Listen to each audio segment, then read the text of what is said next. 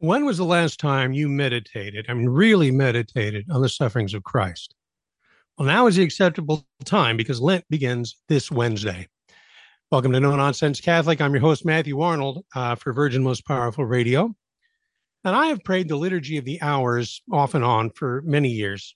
And sometimes, though, I take a break and pray one of the various little offices that were specifically introduced for the use of lay people. I found a book in December called Little Offices of the Catholic Church, a pocketbook of hours for personal devotion. I got the Kindle version, and it includes several of the little offices. For example, the little office of the Immaculate Conception, which I have prayed many times over the years, the little office of the Holy Name, and just in time for Lent, the little office of the Passion. So that's one way to meditate on the Passion and honor our Lord's suffering this Lent. But there are some other more common ways, and we're going to talk about that a little later. Also, this week, I'm going to inaugurate a new segment that I call Red Letter Catholicism. So stay tuned for that.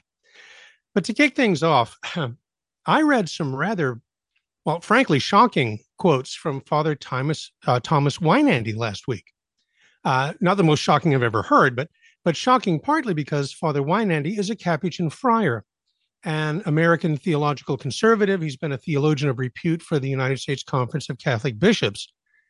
And while he did write a somewhat critical assessment of Pope Francis in 2019, he subsequently co-authored a three-part series for the Church Life Journal defending Pope Francis's documents, Traditionis Custodes, which radically restricts the traditional Latin Mass, and Desiderio Desideravi, which exalts the new liturgy as the only game in town. So in other words, Father Weinandy is no traditionalist. But some of the things that he said about Pope Francis in his recent interview with La Verita are, I'll put it this way, I won't quote them here. Now, I put a link in the show notes. You can read it for yourself, and you will discover that he is unflinching in his denouncement of the current pontificate. But I get it. Fiducia Supplicans was I think, for Father Weinandy and like a lot of other solid, Orthodox, conservative Catholics, it was the proverbial straw that broke the camel's back. And they've been holding back for 10 years now, and it's like the dam has finally burst and it's all coming out at once. Not so for yours truly, though. See, I recall at the time when Jorge Bergoglio was elected Pope, I had a weekly show on the Radio Maria network called Shield of Faith, and I may have been the first public casualty of Francis fatigue. About 3 weeks into his papacy, I announced on the air that I was not going to spend any more time trying to explain whatever the Pope said that week. And I was still taking the editorial stance that the Pope was being misrepresented by the press.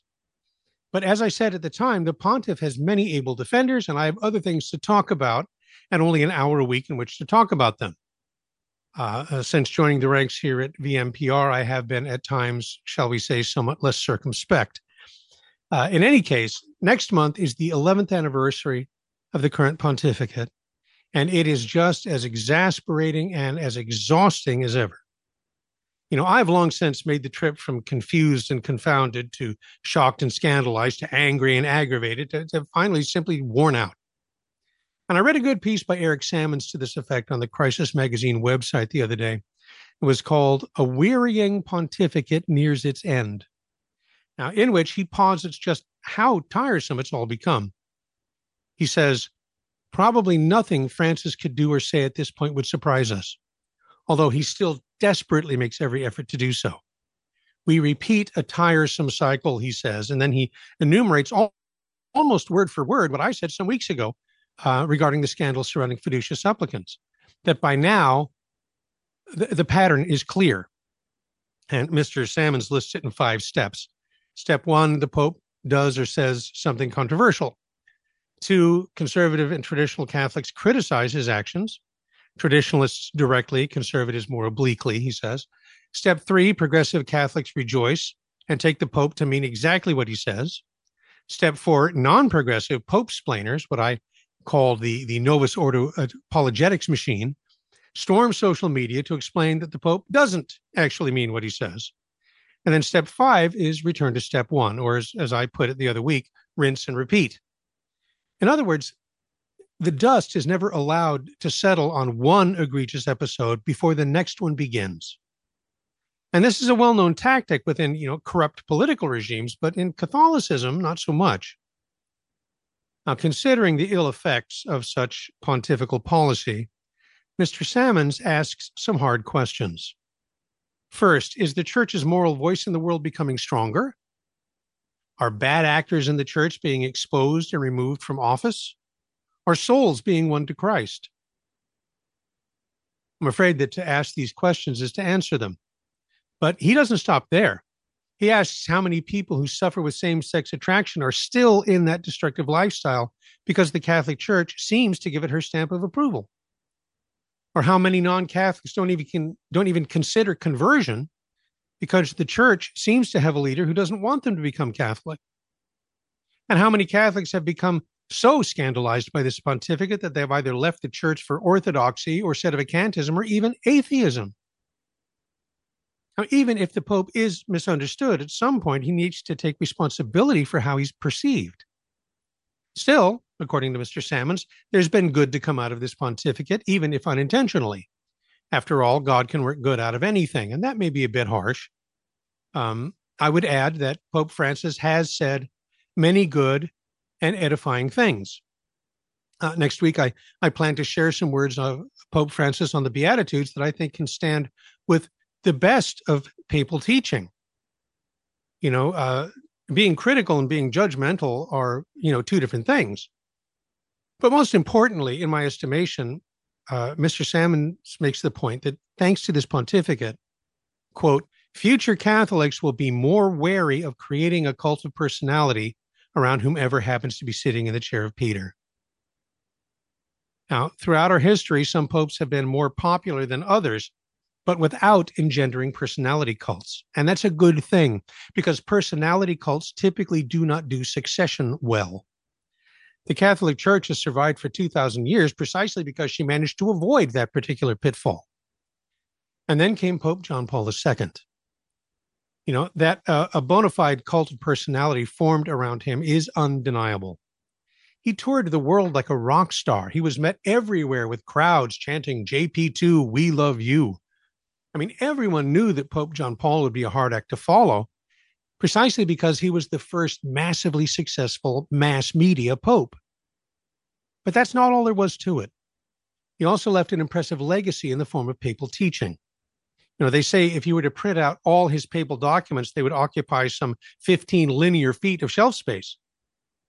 Now, when Joseph Ratzinger was chosen to succeed John Paul II, I suspect the cardinal electors, that's hard to say, they were looking for someone who could implement the content of those documents, which is still largely confined to the ivory tower of Catholic academics. And I have the sense that that was what Benedict XVI was trying to do. Francis, on the contrary, not so much. Now, speaking of succession and mass media, perhaps we can take a lesson from Christ Cathedral in Orange County. Originally, it was the Crystal Cathedral, you may recall, home of Dr. Robert Schuller's weekly Hour of Power TV broadcast. But how many people, I wonder, including those who attended services there or watched Dr. Schuller on TV, were even aware that the Crystal Cathedral was technically a Dutch Reformed church? Probably very few. From all appearances, that community was far more interested in Dr. Schuller himself and his power of positive thinking message than any, traditionally Dutch Reformed doctrinal position. The result, of course, is that when Dr. Schuller retired, his popular religious empire crumbled. And it's interesting to note that when he went bankrupt and had to sell the property, the Catholic Church was interested, but the Dutch Reformed Church was not. In fact, Dr. Schuller actually got a better offer from Chapman University than the Diocese of Orange, but he chose to sell to the Catholic Church anyway. And why, when he so needed the money? Well, to his credit, Dr. Schuller said that he wanted the iconic building to remain a church, and he knew that if he sold it to the Catholics, it would continue on, remaining, in his words, a place for Christ forever. And that's the point. You see, unlike the Crystal Cathedral that could not endure without Dr. Schuller, Christ Cathedral will certainly endure beyond the current Bishop of Orange, just as the Universal Church will certainly survive the current Bishop of Rome. We have the assurance of our Lord himself that the church he founded will survive until he comes again in glory. even if it's reduced to a remnant. And that's because it is his church. Hence, as Cardinal Burke recently reminded us, Catholics are Christians, not papists. That is, we are not followers of the Pope, whoever he may be. Rather, we are followers of Christ. And so is he. And that's no nonsense. All right, when we come back, I got a new segment called Red Letter Catholicism, which is going to be focused on the words of our Lord himself, or at least as a jumping off point, taking some quote from our good Lord from the scripture. Also later on, we're going to talk about devotion to the Passion, with Lent coming up, an important topic to be sure. Also, we're going to look at the readings. Actually, we're going to focus on the epistle from this Sunday's Sunday readings from the ordinary form, which was, if I'm not mistaken, the 6th Sunday of ordinary time. So lots of good stuff coming up on the program today. Hope you can stay with us and listen to all of that. Also, I wanted to mention that the Spiritual Warfare Conference in March is already sold out. It really honestly is. I know there are people saying, is there a waiting list? No, there's not. In fact, we may be a little bit overbooked. So I do want to tell you, though, as a consolation, you may certainly watch the live stream. You can go to vmpr.org and register for that even as we speak. So you're not going to miss out on the conference. And then, of course, you also get to keep the recordings in perpetuity. So all of that coming up on No Nonsense Catholic when we return right after these messages.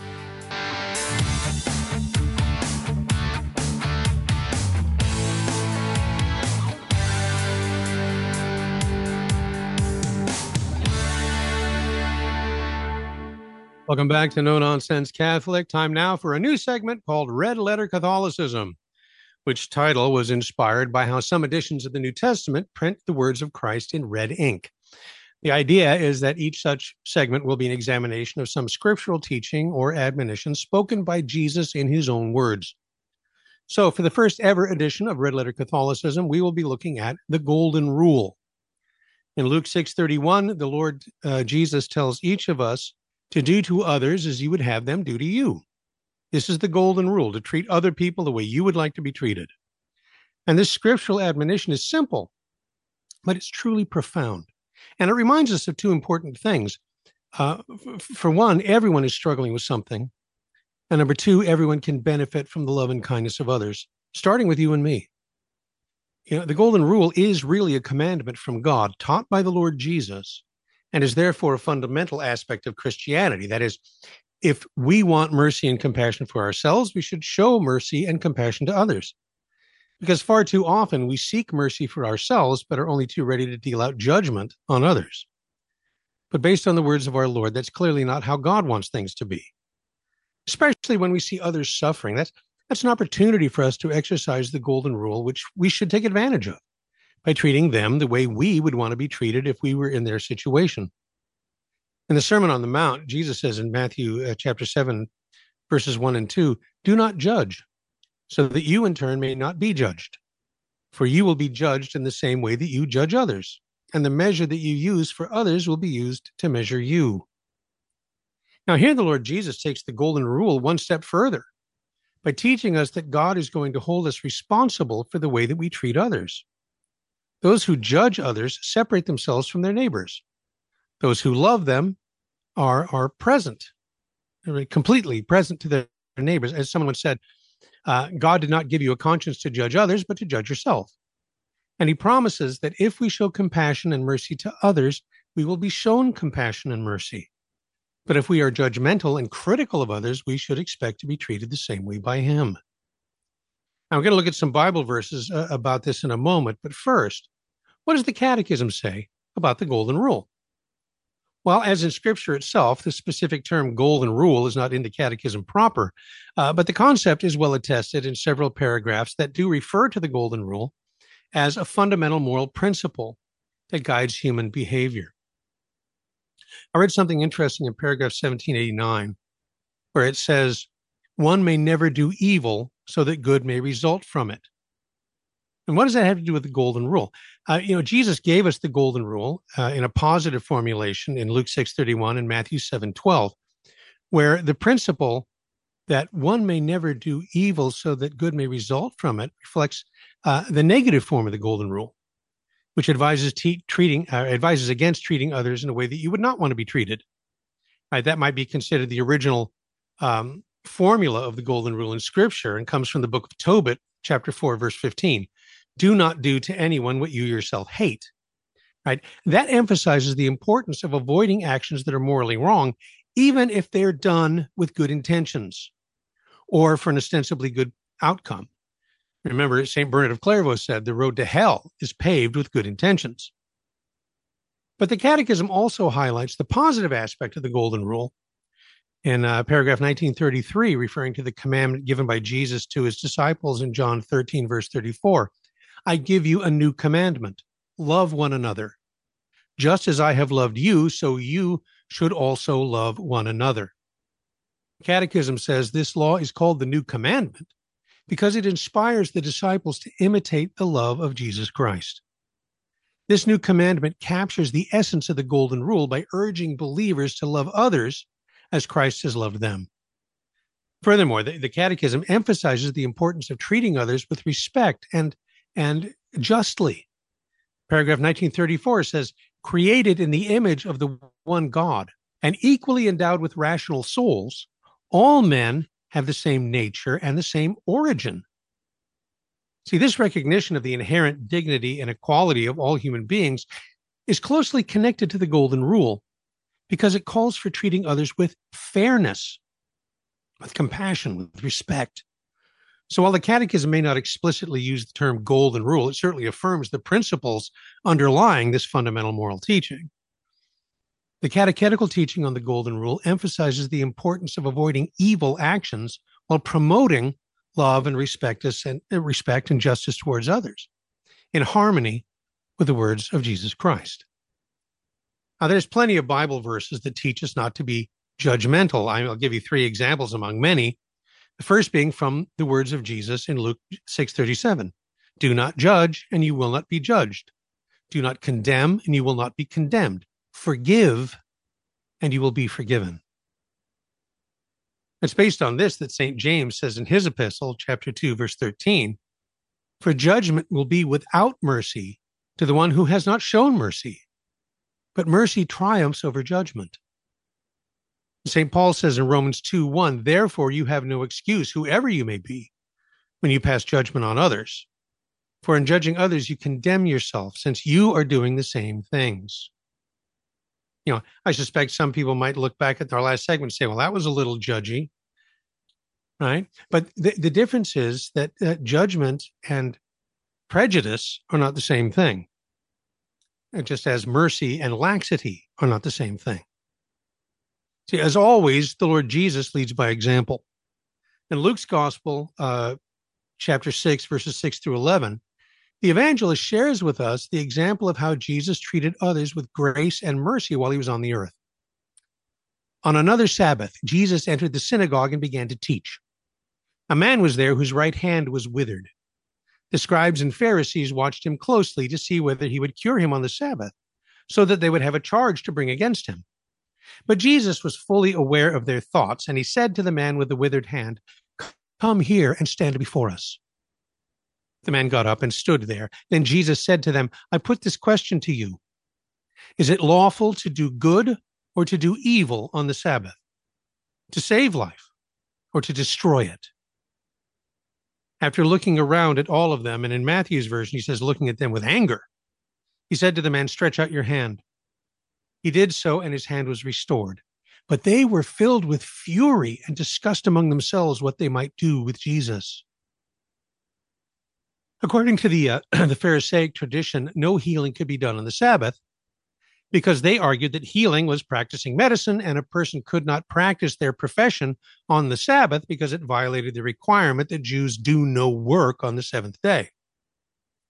Now, the Pharisees were looking for a way to judge Jesus because it was more important to them to protect, their rules, really their status, than it was to free a person from suffering. And when Jesus proceeded to heal the man, his enemies were furious. I mean, not only had he read their minds, but he exposed the animosity and the pride in their hearts. And it's ironic that their hatred, combined with this outward zeal for the law, that drove them hypocritically to plot his murder, right? An act which is clearly against the law. So this episode teaches us that the remedy for our judgmentalism lies in acknowledging our own sins. Acknowledging that we are all sinners is one of the best ways that we can become less judgmental. 1 John 1 verse 8 says, if we claim that we are without sin, we are only deceiving ourselves, and the truth is not in us. And what's the truth? The truth is that without God's grace, I mean, that is, left to our own devices, none of us would be found worthy to enter heaven. It's only through the sacrifice of Christ that a relationship with God is even possible in the first place. Catholic Christians don't inhabit some superior spiritual domain that's removed from daily life. You know, if we do not, in all honesty, acknowledge that sin's present in our lives with all its weight, we oppose the whole testimony of Scripture. And such an attitude would render the very sacrifice of Christ for our redemption insignificant. Deliverance is not obtained by evading the truth of our sinfulness, but by embracing the grace of God, who forgives and justifies us in the very depths of our being. Hence the words of St. Paul in Romans 3:23 and 24. All have sinned and are thereby deprived of the glory of God, and all are justified by the gift of his grace that is given freely through the redemption in Christ Jesus. And in Titus 3:5, not because of any righteous deeds on our part, but because of his mercy, he saved us through the bath of rebirth and renewal by the Holy Spirit. Now here, Paul outlines the effects of baptism: rebirth, forgiveness of sins by Christ, the reception of the Holy Spirit, and the right to eternal life, of which the indwelling Spirit is a pledge. I mean, you take a look at 2 Corinthians 1, verse 22. Hence, the apostle says in Romans 5:8, thus God proved his love for us, and that while we were still sinners, Christ died for us. In the words of Jesus, the golden rule teaches us to do to others as you would have them do to you. Can you imagine just how beautiful life on earth would be if we all lived by this command? As committed Catholic Christians, we are to show others compassion and mercy, not judgment. And the Lord Jesus says the way that we treat others is the way that God will treat us. If we show others compassion and mercy, we will receive compassion and mercy from God. So let's remember the advice of St. Paul in Ephesians chapter 4, verses 31 and 32. Remove all forms of bitterness and wrath and anger and shouting and slander, as well as all malice from your lives. Rather, be kind to one another and compassionate, and forgive one another as God has forgiven you in Christ. The Lord Jesus said, I give you a new commandment. Love one another, just as I have loved you, so you should also love one another. This is how everyone will know that you are my disciples, if you love one another. And that's no nonsense. All right. I mentioned at the top of the show that Lent is coming. February is the month of the Holy Family. It's also a time to honor the Passion of our Lord. And there are many ways to do so. I mentioned that praying the little office of the Passion, right? And the little offices, by the way, are arranged like the traditional divine office. So like every 3 hours throughout the day, you stop and say these, specific prayers. There's an order to them, right? They're called the hours. And the nice thing about these little offices is they tend to be very brief. It'd be quite challenging, and it's still quite challenging to really stop every 3 hours. At 6 o'clock in the morning, and then at 9 o'clock in the morning, and then at noon, and then at 3, and then at 6 again, and then at 9 again, and then at midnight. To stop whatever you're doing and pray. And it's interesting, the smartphone has actually helped me out because I set an alarm to go off every 3 hours. And because you have the various options, I made it sound like church bells. So, it's kind of, I feel like I'm connecting myself to the Middle Ages. The church bells are ringing for all the hours all throughout the day. But February is a time to honor the Passion of our Lord. There's lots of ways to do so. And we're going to talk about them when we come back with more No Nonsense Catholic here on Virgin Post Powerful Radio. Stay with us, and we shall return after these messages.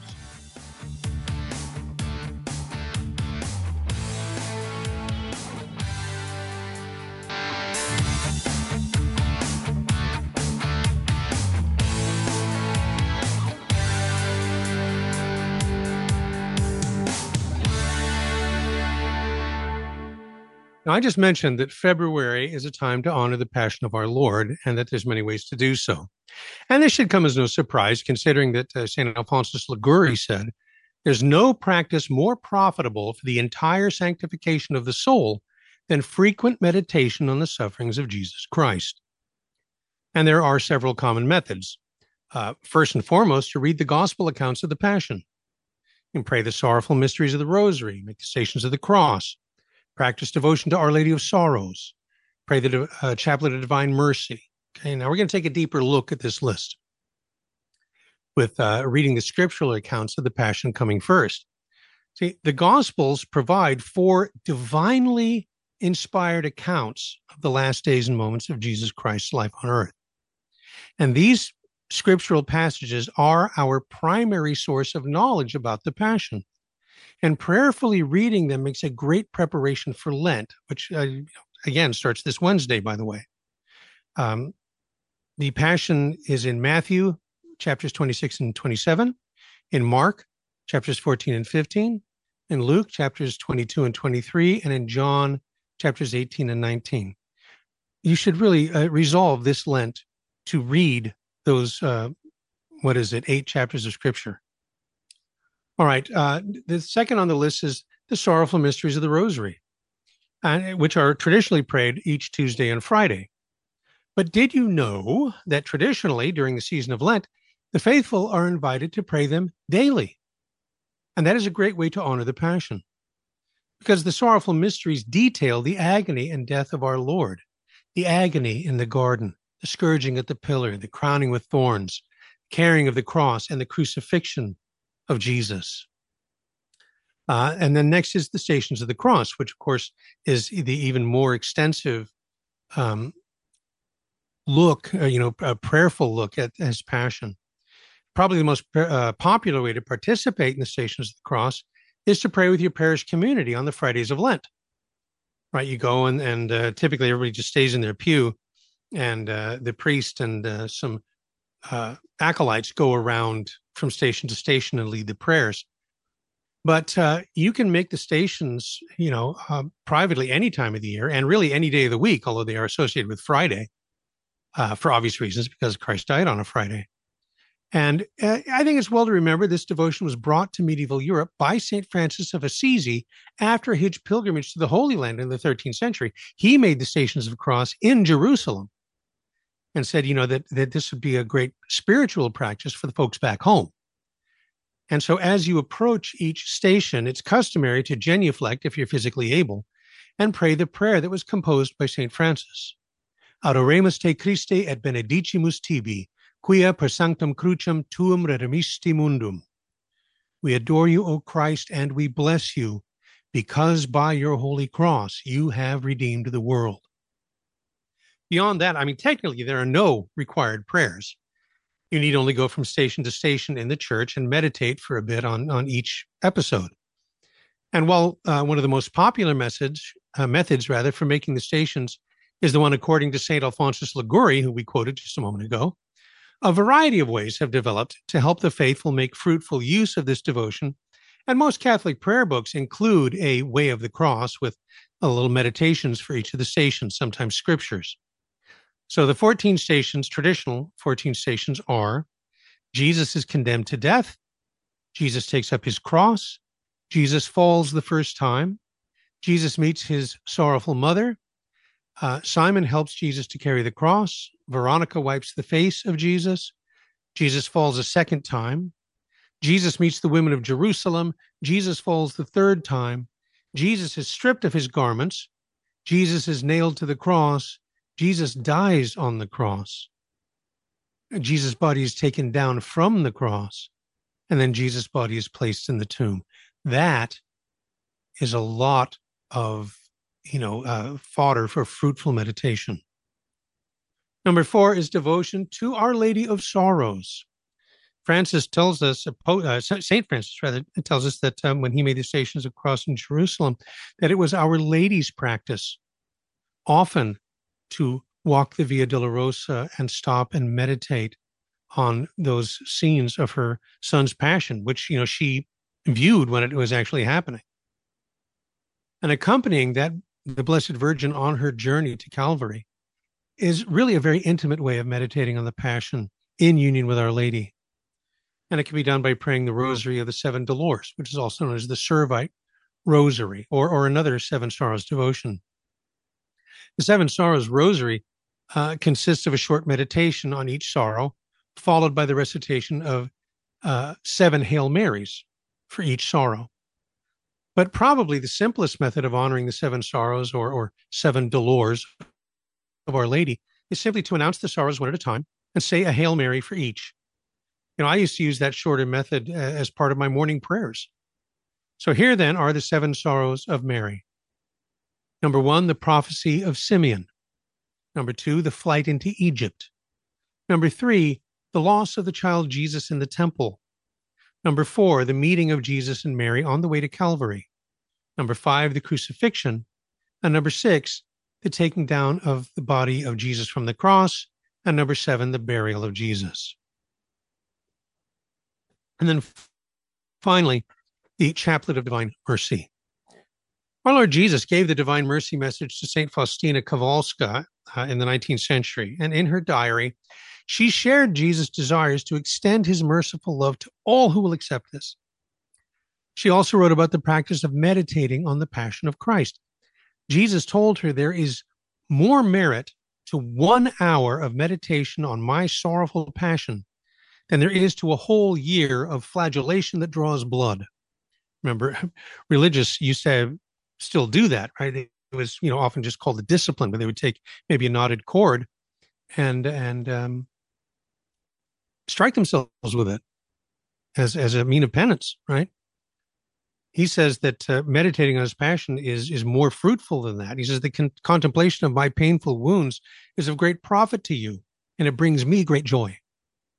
So praying the Divine Mercy Chaplet is another effective way to meditate on Christ's suffering for our sins. And there are no prescribed meditations for the decades of the Chaplet of Divine Mercy, but certainly you could meditate on each of the 5 sorrowful mysteries of the Rosary as you pray the Chaplet of Divine Mercy, especially during Lent. Now, Pope John Paul II said that after prayer, the 2 most important things for Catholics to survive the 3rd millennium is to study the Bible and the Catechism.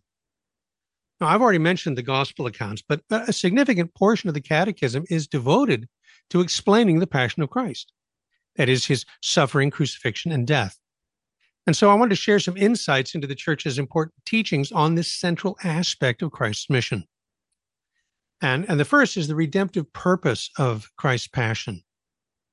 Paragraph 599 says that Jesus' violent death was not the result of chance and an unfortunate coincidence of circumstances, but is part of the mystery of God's plan, as St. Peter explains to the Jews of Jerusalem in his first sermon on Pentecost. So the Catechism emphasizes that Christ's passion wasn't unexpected. How many times did he prophesy that it was going to happen? It wasn't some accident. It was a deliberate part of God's plan for the redemption of humanity. And that's something to remember when you're carrying your own cross. Number 2 is the role of Christ's obedience in his passion. Paragraph 612 says, by giving up his own son for our sins, God manifests that his plan for us is one of benevolent love, prior to any merit on our part. In this is love, says St. John, not that we loved God, but that he loved us and sent his son to be the expiation for our sins. That's 1 John 4:10.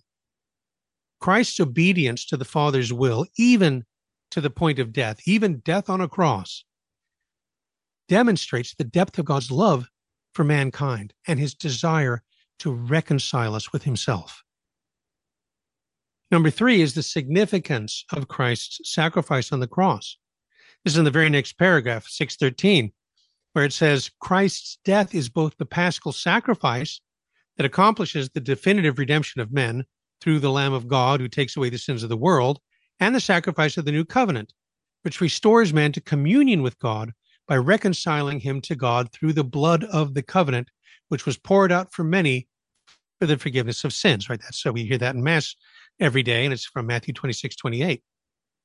The Catechism highlights that Christ's sacrifice on the cross is the ultimate and definitive act of redemption, through which humanity is reconciled with God and offered the forgiveness of our sins. And number 4 is the participation of believers in Christ's passion. As paragraph 6:18 explains, the cross is the unique sacrifice of Christ, the one mediator between God and men. But because in his incarnate divine person, he has in some way united himself to every man, the possibility of being made partners in a way known to God in the paschal mystery is offered to all men. Right? Christ came for all. And the Catechism teaches that Catholic believers are invited to participate in the redemption, which we do by offering our sufferings in union with his. And that's no nonsense. Okay, by the way, I produced a video presentation called The Way of the Cross for Children, but it's good for the entire family, and also a presentation on the Seven Sorrows, both of which are available via download at promultismedia.com. Or you can go to vmpr.org and visit the affiliate page and just click on the Pro Multismedia logo, which will take you to the website so that you can order. And you can either get the video or the audio version to play on your computer, and we also have a free Pro Multismedia smartphone app where you can order and view or listen on your phone. The presentation on the Seven Sorrows includes a history of the devotion, the Rosary of the Seven Sorrows, and meditations, as well as a short version of the devotion for when you don't have time to pray the full Servite Rosary.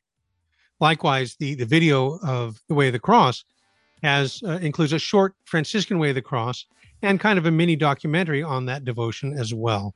So you can check that out at promultismedia.com or click the Pro Multismedia logo on the affiliate page at vmpr.org. All right. When we come back, going to be looking at the readings, especially the epistle for the Sixth Sunday in Ordinary Time. Stay with us, and we'll be right back.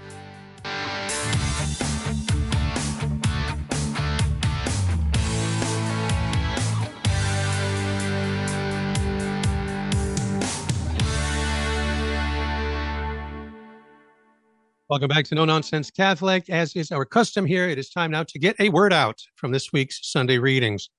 And if you're just now catching up on this year, you'll notice that we're doing readings from the ordinary form lectionary. We've gone through the extraordinary form lectionary several times. And so since there's in year B, there's some alternate readings that we don't normally talk about here. We're going to do that this year. So yesterday was the sixth Sunday in Ordinary Time. And I want to focus on the epistle, which was from 1 Corinthians 10:31 through 11, verse 1. Therefore, whether you eat or drink or whatever you do everything for the glory of God. Give no offense to Jews or to Greeks or to the church of God, just as I try to please everyone in everything I do, not seeking my own good, but that of the many, so that they may be saved. Be imitators of me as I am of Christ. So do everything for the glory of God, seek the good of others, give no offense. In this short passage from St. Paul, there's kind of a blueprint for Christian living. Back in the early 2000s, I wrote a book called The 10 Commandments of Catholic Bible Study. And one of those commandments was, the Catechism shall be thy first and best Bible study aid. So taking Paul's first point, the Catechism has plenty to say about the concept of giving glory to God, highlighting the importance of acknowledging and praising his greatness. And here are 4 relevant points from the Catechism. First, that giving glory to God fulfills the purpose of creation and human existence. Meaning and purpose of life.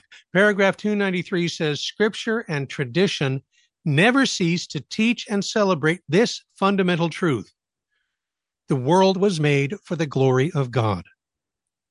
So the Catechism affirms that the entire created order, including humanity, and that includes you and me, exists ultimately to give glory to God. Number 2 is worship and adoration. And that's explained in paragraph 2096. Adoration is the first act of the virtue of religion. To adore God is to acknowledge him as God, as the creator and savior, the Lord and master of everything that exists, as infinite and merciful love. So the Catechism emphasizes that worship and adoration are essential ways of giving glory to God and recognizing his supreme authority and goodness. The third point is gratitude and thanksgiving. And this is in paragraph 2639, where it says, praise is the form of prayer which recognizes most immediately that God is God. It lauds God, that is, it exalts God for his own sake and gives him glory quite beyond what he does, but simply because he is. And the words he is are in all caps, a la the I am of Exodus 3:14. See, the Catechism teaches that offering gratitude and thanksgiving to God is a way of giving glory to him, acknowledging his existence and his attributes. And number 4 is living a life of holiness. Paragraph 2013 says all Christians in any state or walk of life are called to the fullness of Christian life and to the perfection of charity. This is essentially Vatican II's definition of the universal call to holiness. And the Catechism teaches that living a life of holiness guided by the commandments and teaching of Christ is the fourth way of giving glory to God. By conforming our lives to his will and embodying his love, we reflect his glory to the world. So that's the Catechism on Paul's first point. Giving glory to God is an essential aspect of the Christian faith. This can be expressed through worship, adoration, gratitude, and living a life of holiness.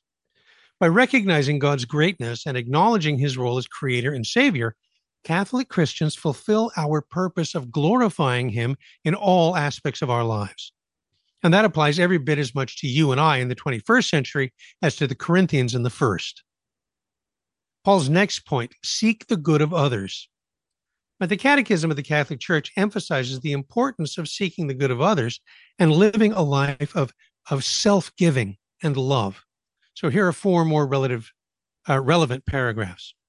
First point is love of neighbor. Paragraph 1822 says, charity is the theological virtue by which we love God above all things for his own sake and our neighbor as ourselves for the love of God. This underlines the Christian duty to love your neighbor, treating them with kindness and compassion and respect. Number 2 is the call to selflessness or unselfishness or self-giving. Paragraph 1825 explains it this way. It says, Christ died out of love for us while we were still enemies. The Lord asks us to love as he does, even our enemies, to make ourselves the neighbor of those farthest away, and to love children and the poor as Christ himself. Now, the Catechism emphasizes that the Christian life involves going beyond mere self-interest by rejecting selfishness and actively seeking the good of others, even those, or perhaps especially those, who are difficult to love. Number 3 is the works of mercy. You know, we read in paragraphs 2447 and 2448, the works of mercy are charitable actions by which we come to the aid of our neighbor in his spiritual and bodily necessities, instructing, advising, consoling, comforting. I would add, admonishing, are spiritual works of mercy, right? That's not being judgmental, that's being merciful, as are forgiving and bearing wrongs patiently. The Catechism underscores the various ways in which Catholic believers can actively seek the good of others, both spiritually and materially, through acts of mercy and compassion, which we should especially do during Lent. And number 4, once again, the universal call to holiness. Remember that paragraph 2013 said all Christians are called to the perfection of charity. That means that seeking the good of others isn't limited to a specific group of Catholics, the clergy or the religious, but rather it's a universal call for all Christians. It's an essential aspect of living a life of holiness and striving for perfection in love. So St. Paul says, be imitators of me as I am of Christ.